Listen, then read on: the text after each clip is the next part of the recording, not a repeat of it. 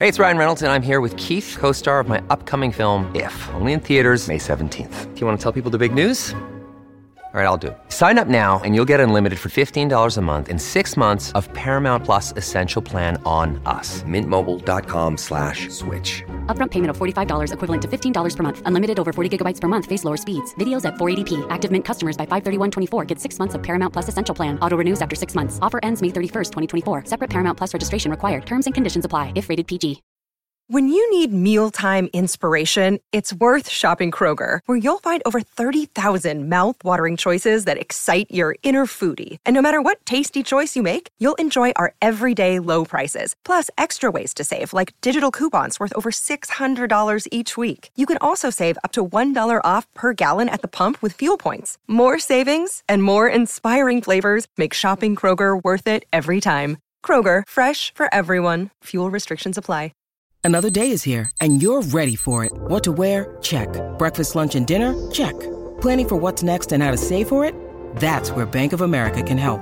For your financial to-dos, Bank of America has experts ready to help get you closer to your goals. Get started at one of our local financial centers or 24/7 in our mobile banking app. Find a location near you at bankofamerica.com/talktous. What would you like the power to do?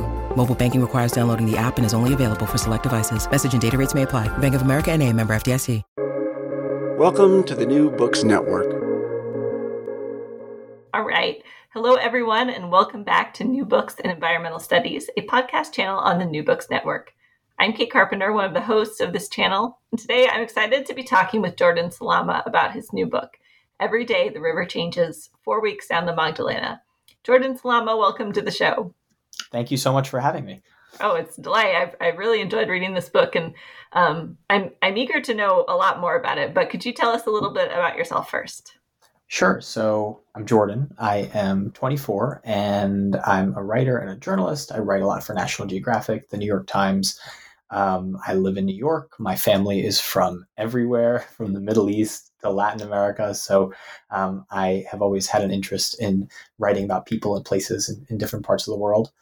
And yeah, this book began as my senior thesis as an undergrad at Princeton University, and then it has been expanded and adapted since. And I can't wait for people to read the final product.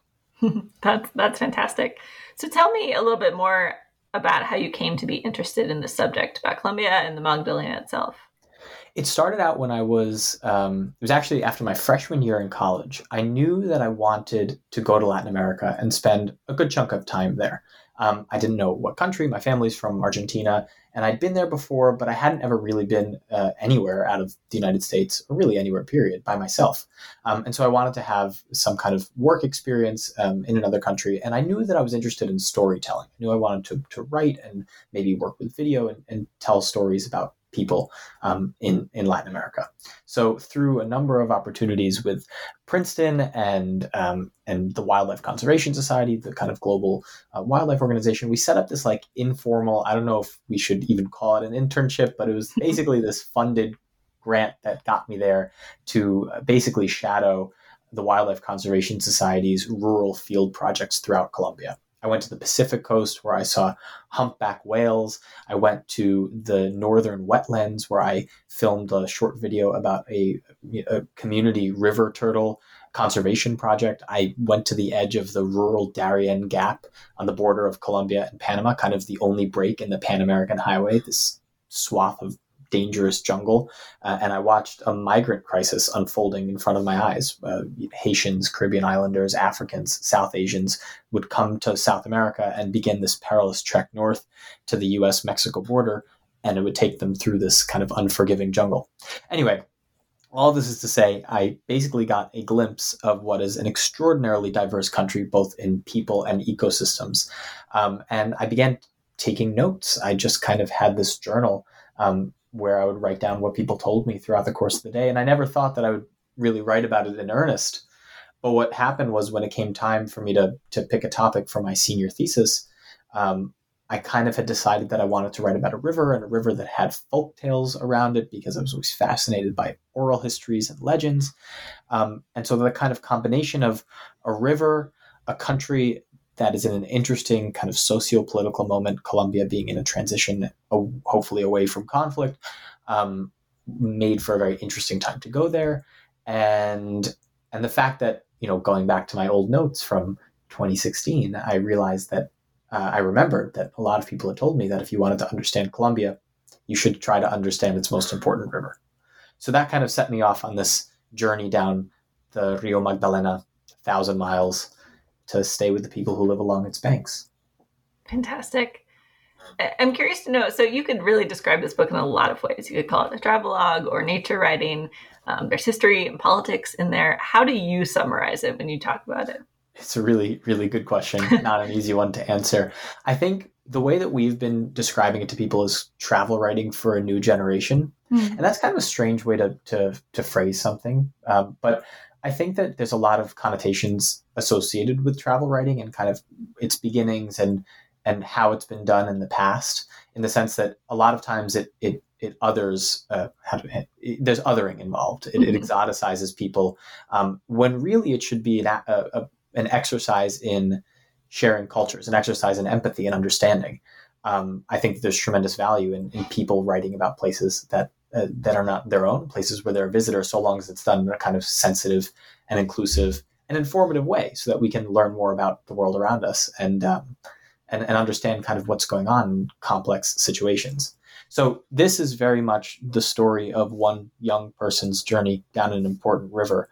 It doesn't necessarily try to be anything more, but through that journey, which was a real adventure, and I met so many wonderful people and excellent characters along the way, from filigree jewelers to traveling donkey libraries and archaeologists and biologists. I think it provides a nice cross-section of a country in transition. So it's both travel, adventure, nature writing, but it's also, I think, nonfiction journalism, where you are centering lots of local voices and hearing what people have to say. Yeah, definitely. I want to come back to some of those characters, because that is such a great aspect of this book. But I want to dig in first a little bit just to the structure, because you've set this book up as what you might call sort of a series of vignettes or essays that are in 3 parts that move down the river along your journey. Could you, this might be a lot to ask, but could you walk me through some of the highlights of those parts? The highlights of the journey itself? Mm-hmm, sure. Sure. So the book is structured. I mean, the river kind of provides a nice linear structure for this book. I start near the source and I finish where it meets the sea. And so it's structured into 3 sections: the upper Magdalena, the mid Magdalena, and the lower Magdalena, which is how a lot of people tend to think about the river in other contexts as well. So, in the upper Magdalena, for example, I journeyed into the foothills of the Andes with a renowned Colombian anthropologist named Luis Manuel Salamanca, who brought me to see some of these kind of ancient megalithic stone sculptures that were left behind by these indigenous cultures that were kind of proliferated in the upper reaches of the Magdalena for many centuries, but then disappeared without a trace. And that was also an example of how, in the aftermath of the 2016 peace deal in Colombia, lots of rural regions of the country opened up because they were liberated from FARC control. And so we were able to go to a town called Quinchana that kind of 2 or 3 years before would have been very tricky for somebody like me, an American, even somebody like Luis, who's a Colombian, to go to without having to kind of watch their back. Mm-hmm. Also, along kind of the upper reaches of the river, I met an old man who builds wooden canoes by the riverbank, and that was really special. In the mid Magdalena, there's kind of a lot that happens, but one of my favorite stories is that of the Hotel Pipaton. It's this kind of one of Colombia's grandest hotels historically. It was built during the heyday of the Magdalena, when steamboats used to go up and down the river to transport people from the coast to the capital. But I happened to stumble upon it. Like, it was not a planned encounter, but it was closing the day after I got to the city, Barranca Bermeja. And so I spoke with the caretaker of that hotel, and he kind of walked me through its demise and what it says about the river and how the river is so important for the economy of the country. That was great in the mid Magdalena. In the lower Magdalena, I would say there's no place like Mompos. It's this kind of river town that's been forgotten by the river itself, because the river has shifted course away from it. So it's really hard to get boats that bring passengers past this very, I guess you could say, Marquesian town, in the sense that Macondo almost feels like it's a version of Mompos, where an elderly filigree jeweler sits for 77 years on his front stoop and crafts little silver and gold filigree fishes. There also I found traces of my own family's history, right? We're Arab Jews who, my ancestors are Arab Jews who migrated from Damascus to Argentina, but so many other Syrians, Jews, Christians, Muslims alike, ended up in Venezuela, in Colombia, in Panama, in Mexico. And in Colombia, a lot of them are in Mompos. So I kind of was able to immerse myself in that community there as well, which obviously I found very many parallels to my own family, which was very meaningful. I hope that was what you were looking for. Yeah, that's fantastic. Reading that the part about the hotel, and that caretaker talks about how he's gathered as much of the history of the hotel as he can. And I thought, somewhere a historian is going to read this and get very excited about this, this trove. Yeah. Still today, I have these little pen drives that I ran out to buy in Barranca Bermeja, these cheap, they must have been $3 or $4 pen drives, so that I could bring home with me so many of this documents that he had and photos of that hotel. And he was from Queens. That was the other crazy thing, is I'm sitting there talking to him in Spanish, as with most of these, meetings with people along the river. And maybe a quarter of the way through, he's like, hey, so where are you from? And I was like, I'm from New York. He was like, no way. Switches to English immediately. He's like, I lived in Queens for 30 years. I was like, what? Why have we been speaking in Spanish this whole time? We have so much in common. We could talk about Queens and New York City, and this is just wonderful. So you can find, ways to connect with people in the unlikeliest of places. I guess that was a lesson in that. Sure, absolutely. I'm curious. So there are some people like that who you met sort of serendipitously as you went. And then there are others that we get the sense that you were able to have some sort of connection to a friend of a friend of a friend, or that sort of thing. Could you talk a little bit more about how you found the people that you talked to in this book? Yeah, it was definitely a mix of careful planning and then serendipitous encounters. I think that given the complicated security situation on the ground, while I was there, and also the kind of history of it and the perceptions around it, which I go into a lot in the book, I wanted to make sure that I was establishing a kind of line of trust along the river, people who I knew, or at least people who knew people who I knew, who I would be able to trust to take me in. And I spent so much time with families and, like you said, friends of friends of friends. A lot of that was kind of organized ahead of time, in the sense that I would show up somewhere and then somebody would say, 5 towns down the river, you should stay with my friend X. And those were always the best kind of situations, because I could come with an invitation from somebody else and it would immediately start a conversation. But in other cases, I would show up and not know anybody, and I'd have to figure out what to do.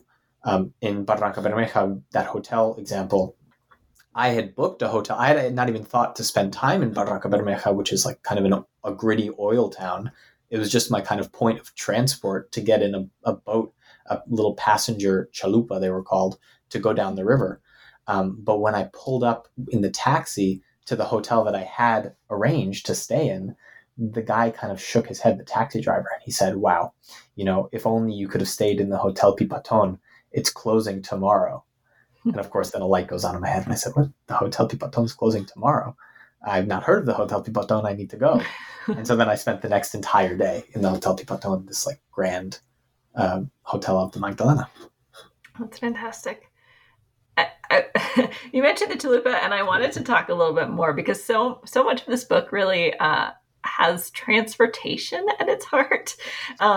Both sort of how transportation infrastructure has really impacted the region and sort of changed economic and even political circumstances, but then also how you have to employ sort of a very, very wide range of transportation on your journey, some of which is rather harrowing.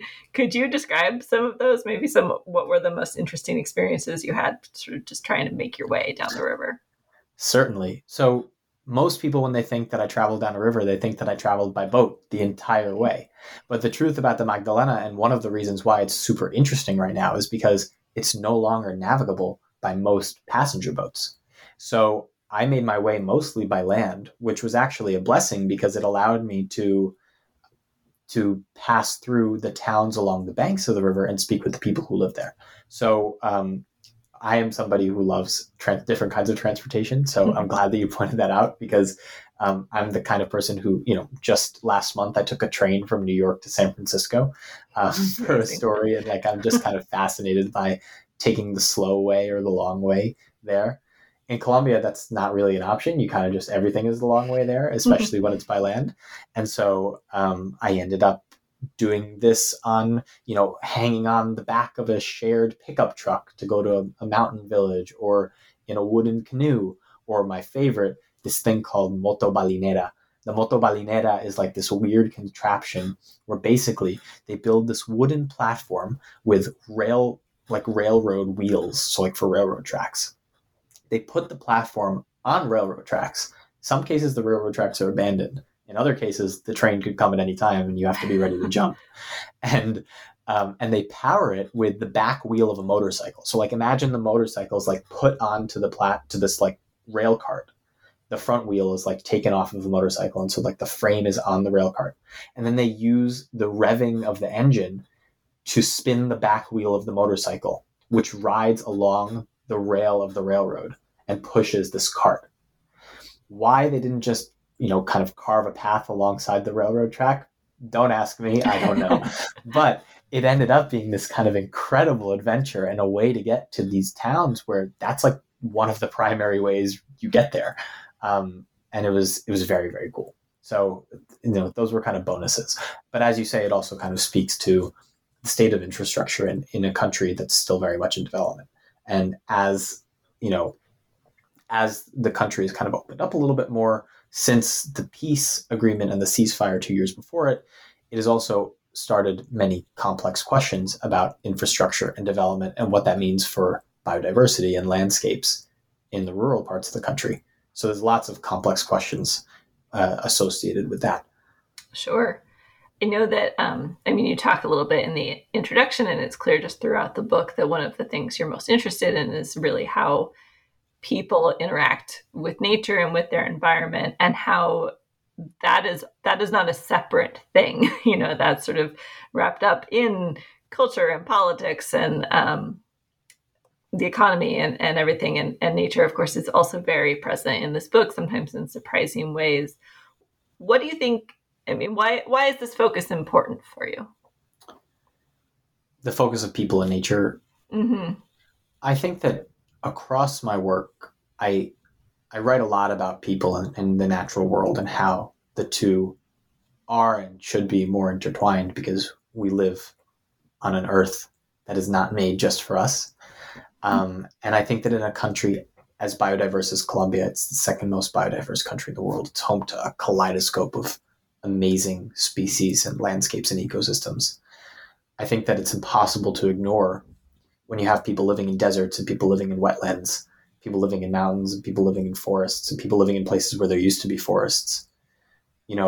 What does it mean for a country to move forward while also working to protect those places that are still very much there and haven't been completely wiped out?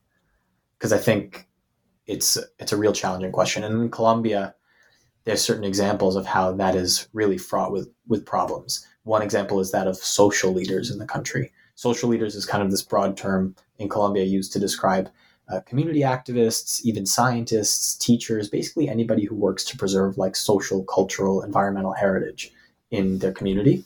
And they are being kind of massacred, killed systematically in Colombia. More than 1,200 social leaders have been murdered since the peace deal.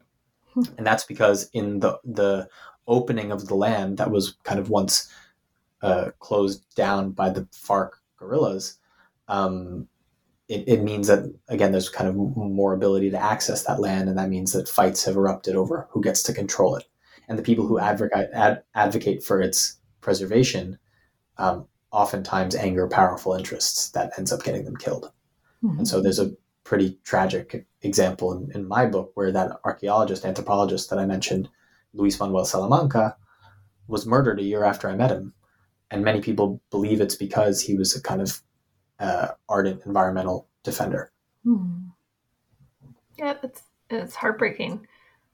I was struck also in this book that some of the efforts at conservation that you talk about are really community based. They seem to be very grassroots and not necessarily driven by outside organizations or even places with lots of funding. I'm thinking especially here of turtles, and even there's a great line about howler monkeys being able to cross. Did you get a sense of what sort of motivates those efforts or what keeps them going? I think that there are certain people who have taken upon themselves the responsibility to bring their communities around the conservation of species in their area. In the case of the turtles, it's really interesting, right? Because on the one hand, it's a super special project that's happening. On the other hand, they are regular people. They're not scientists necessarily, and they have no guidance. And so what does that mean for, when people are working with endangered, in this case, extremely endangered species, and what kind of support do they need to make sure that they're doing the right job? So those are interesting questions. And I think motivating it are these leaders, these specific people who are very passionate about the environment and conserving nature, and they kind of rally the troops, so to speak. Mm-hmm.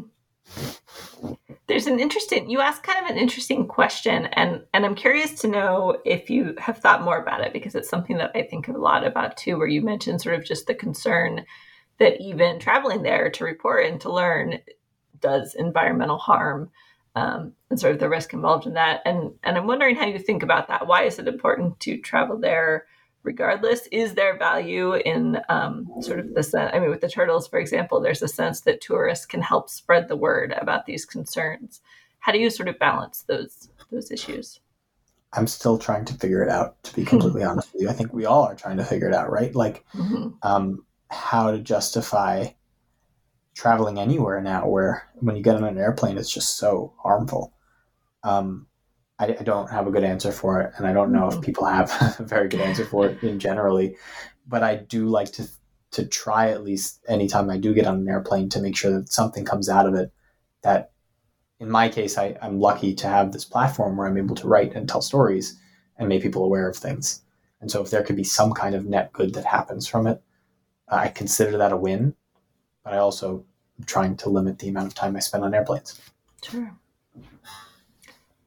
Okay, so to switch gears just a little bit, it's clear that you're really following in the footsteps, but also on your own path, but of previous writers in this region. Could you talk a little bit about those influences, sort of how you came to them and how they shaped the way you thought and wrote about this book?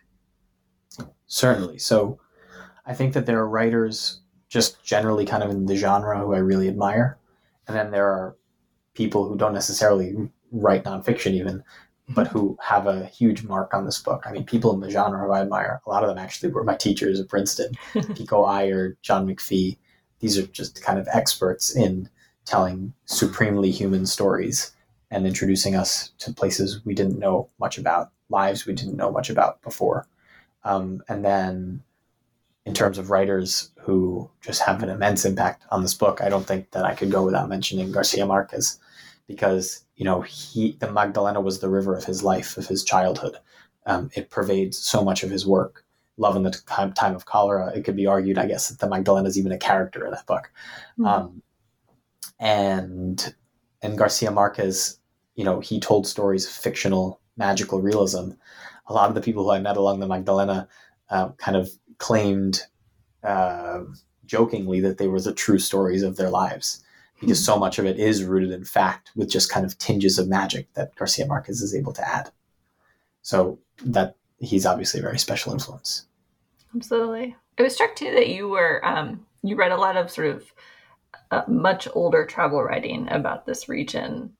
And in history, there's sometimes this interesting phenomenon that we talk about, especially in history of science, where people read, especially in the 19th century, they would read other travel reports and then they would sort of go expecting to see those things. Did you sort of have to set aside the things that you'd read about the region ahead of time, or did you find that there was like a strong contrast, or how did that impact your experience? I think that with travel writing, it's interesting because, well, this is going to be a cliche big time, but the title of this book, Every Day the River Changes, right, comes from this idea that you never step in the same river twice. But everybody's different. Everybody's experiences are unique. I think that me traveling down the river, me being the person who I am and traveling down this river in the moment that I traveled down the river is going to be vastly different than anybody who's traveled down the river before me, both because of who they are and when they did it. So I think that that's one of the beauties of place-based writing and travel writing, is that depending on the moment and depending on the writer, you see the world through their eyes in a very particular moment in time. Mm-hmm. And again, that's what I mean when I say that this is very much one person's journey down a river. I hope that people are seeing a little bit of what I saw through my eyes. And so I don't know if it's necessarily putting aside those writers who I read, like Paul Theroux in the Old Patagonian Express takes a train kind of alongside, actually most likely along the same tracks where I then rode that motorcycle rail cart. He was on an actual train. So that was interesting to think about. But I think generally it just is inspiration for what could happen, what could go wrong, and what can go right on an adventure like this. Sure, absolutely. Well, what surprised you most while you were researching for this book? On the ground? Mm-hmm. Or elsewhere. Well, no, I think that the idea that you could knock on somebody's door and have them not only open it, but then like welcome you in and share their story with a complete stranger, pretty much. Like maybe one person they knew kind of was like, hey, I met this guy. Like, he seems okay. You should talk to him. I think that's really surprising and crazy. And I don't think that happens, or that's possible to happen in many parts of the world. In fact, I don't think that it could happen in my town. I don't think that it could happen in a lot of towns in America, that somebody will knock on your door and start asking you questions and you'll actually answer. I think that the door would have been slammed in my face if I walked around, my hometown and tried to ask these sorts of questions and spend time with people in the way I did there. And so the kind of opening of arms and willingness to share and go deep on not only kind of what everyday life was like, but also the challenges that people face in a very honest way was surprisingly good. Mm-hmm. Especially in a country that has such negative misperceptions in the United States. Yeah. So I think you go in with this kind of preconceived notion of what could happen or what could go wrong. But in my case, at least, those were completely turned on their head. And I hope that that's something a big thing that people take away from this book. Sure. Yeah, I was really interested. I mean, you mentioned a few times throughout the book moments where you sort of feel fear or concern, or even Princeton expresses concern about your plans because of both perception, but the very real violent past. Yeah. And then it seems largely like you don't really sort of experience any of that on the ground. Was that... Is that true? Or is that just, it wasn't an important part of your story? How did you... It is very true. But also I think you have to qualify that with just saying that, like, I was a college student when I did this and I went out of my way to make sure that nothing bad would happen. Sure.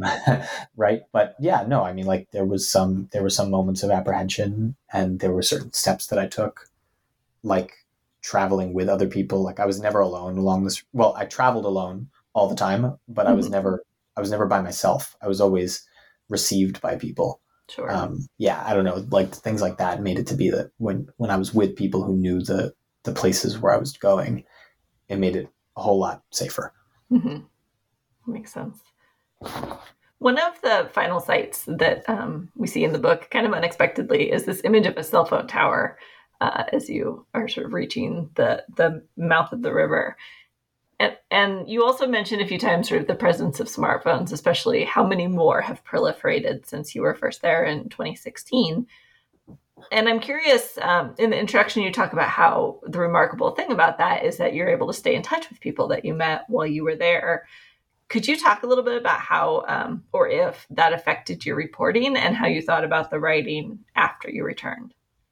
Yeah, I think that the image of the cell phone tower was very deliberate. Well, first of all, it was there, but to kind of make sure that that was known to people that it was there was deliberate, because it's in a way a symbol of Colombia moving into this new phase of trying to develop while at the same time grappling with all of its kind of demons of the past. But yeah, I mean, just being able to keep in touch with people across spans of space and time is something that I think is relatively new for journalism and travel writing. I mean, like in the past, I would imagine somebody would have done this even in like 2010. It would have been very hard, just 10 years ago, to keep in touch after the fact with the people you met, especially in like the most remote places. But for me, even in the most remote places, I've been able to maintain relationships with people. And, after the fact, I've learned things, some of which appear in the book and some of which don't. I mean, the obviously example of the anthropologist who was murdered, that was really jarring and tragic and terrible. And I learned that about a year after I met him. Other tragedies occurred that don't appear in this book that are pretty private for people. And then there's other amazing things that have happened. Like I've just, through being friends on Facebook, learned people have gotten married and gotten degrees and gotten jobs and things like that. And so it's both very heartening and disheartening, just like it is with anybody else. I don't think that it's necessarily a difference that I met them in that context. I think that when you keep in touch with anybody across a longish period of time, you'll see the ups and downs of life play out. Sure. Did it affect, you talked when we were first talking about sort of this new generation of travel writing, in the sense that breaking down that idea of othering and instead sort of presenting people in their full selves. Do you feel like that sort of connection plays a role in fighting against the sense of othering, like being able to maintain that connection and not just sort of going somewhere and sort of extractively taking stories and then returning, but staying connected? 100%, because in my case, at least, I don't know how other people do it, but in my case, I really set out to build relationships with people and to make connections with people. I was not going just to meet people, take their stories and run. Like, I don't like that at all. I think that centering them and having them be kind of principal characters in their own story, and I'm kind of just the messenger, was the goal. Sure. But also I made friends along this river. That's like, I care about everybody in this book still today. And I feel an emotional attachment to a lot of them. And so that's something that happens when you spend time in people's homes and spend many days with people who you come to care about. Absolutely. I noticed that, throughout the book, there are a few hints that they all sort of knew that this was your plan going in to write about the experience and to write it as a book, because I think there are some mentions of, be sure to get this photo in your book, or that sort of thing. How did they feel? I mean, was there sort of a enthusiasm about having their stories told? Yeah. And everybody knew that I was there to record the people's stories. There was, that was definitely the goal from the outset, whether it was for a thesis or for a book or for articles or whatever. People knew about that. The people who didn't want to share didn't end up in the book. And a lot of people in the book's names are changed. The people who aren't public figures, a lot of their names are altered or changed entirely just to protect people's privacy too. Sure. So that's definitely a way that I went about mitigating that. Great. So I'm curious, so much of this book is both about the history and the sort of present moment, and how those things have changed and influenced each other. Did you have a takeaway in writing this book about the future of the Magdalena? The future of the river itself is definitely in question. Now, even since the book went to be printed, like when I couldn't change it anymore, there have been confirmed plans to start dredging it, which is something I allude to in the book, that people were talking about that, but it seems like it's actually going to start now. So that's something that's definitely going to change the river. I've heard about certain tour companies who are trying to create like luxury cruises down the Magdalena to recreate kind of what used to happen in the 20s, 30s, and 40s. And then at the same time, there's all these questions about the ecosystems along the river and what's going to happen to those places, again, as deforestation continues or rises and all sorts of other environmental problems plague the country. So I think there's a big question mark on it all. Sure. How about the future of the people? In every case, it's different. I don't think that I could give one answer that kind of covers all of them. But For some people, the future is bright. And for other people, unfortunately, the future does not look very bright. Mm-hmm. So, yeah. I couldn't help but wonder as I was reading this, just timing wise, how have they been affected by COVID? Yeah. Well, on the whole, Latin America and Colombia, it's no exception, have not been faring very well. In Colombia, just a few months ago in May, there were kind of widespread protests that were then met with violence by the government and the police over kind of rising inequality and poverty during the pandemic and the implementation of the peace accords and things like that, that show that people are suffering, I think, everywhere, but especially in Latin America and in Colombia. And I think that, I have not heard of any specific people in my book getting COVID or dying of it, thankfully. But so that's good. But I think that in general, it's just been a really hard time. Okay. This has been fascinating. And I can't tell you how much I enjoyed reading this book and getting to chat with you about it.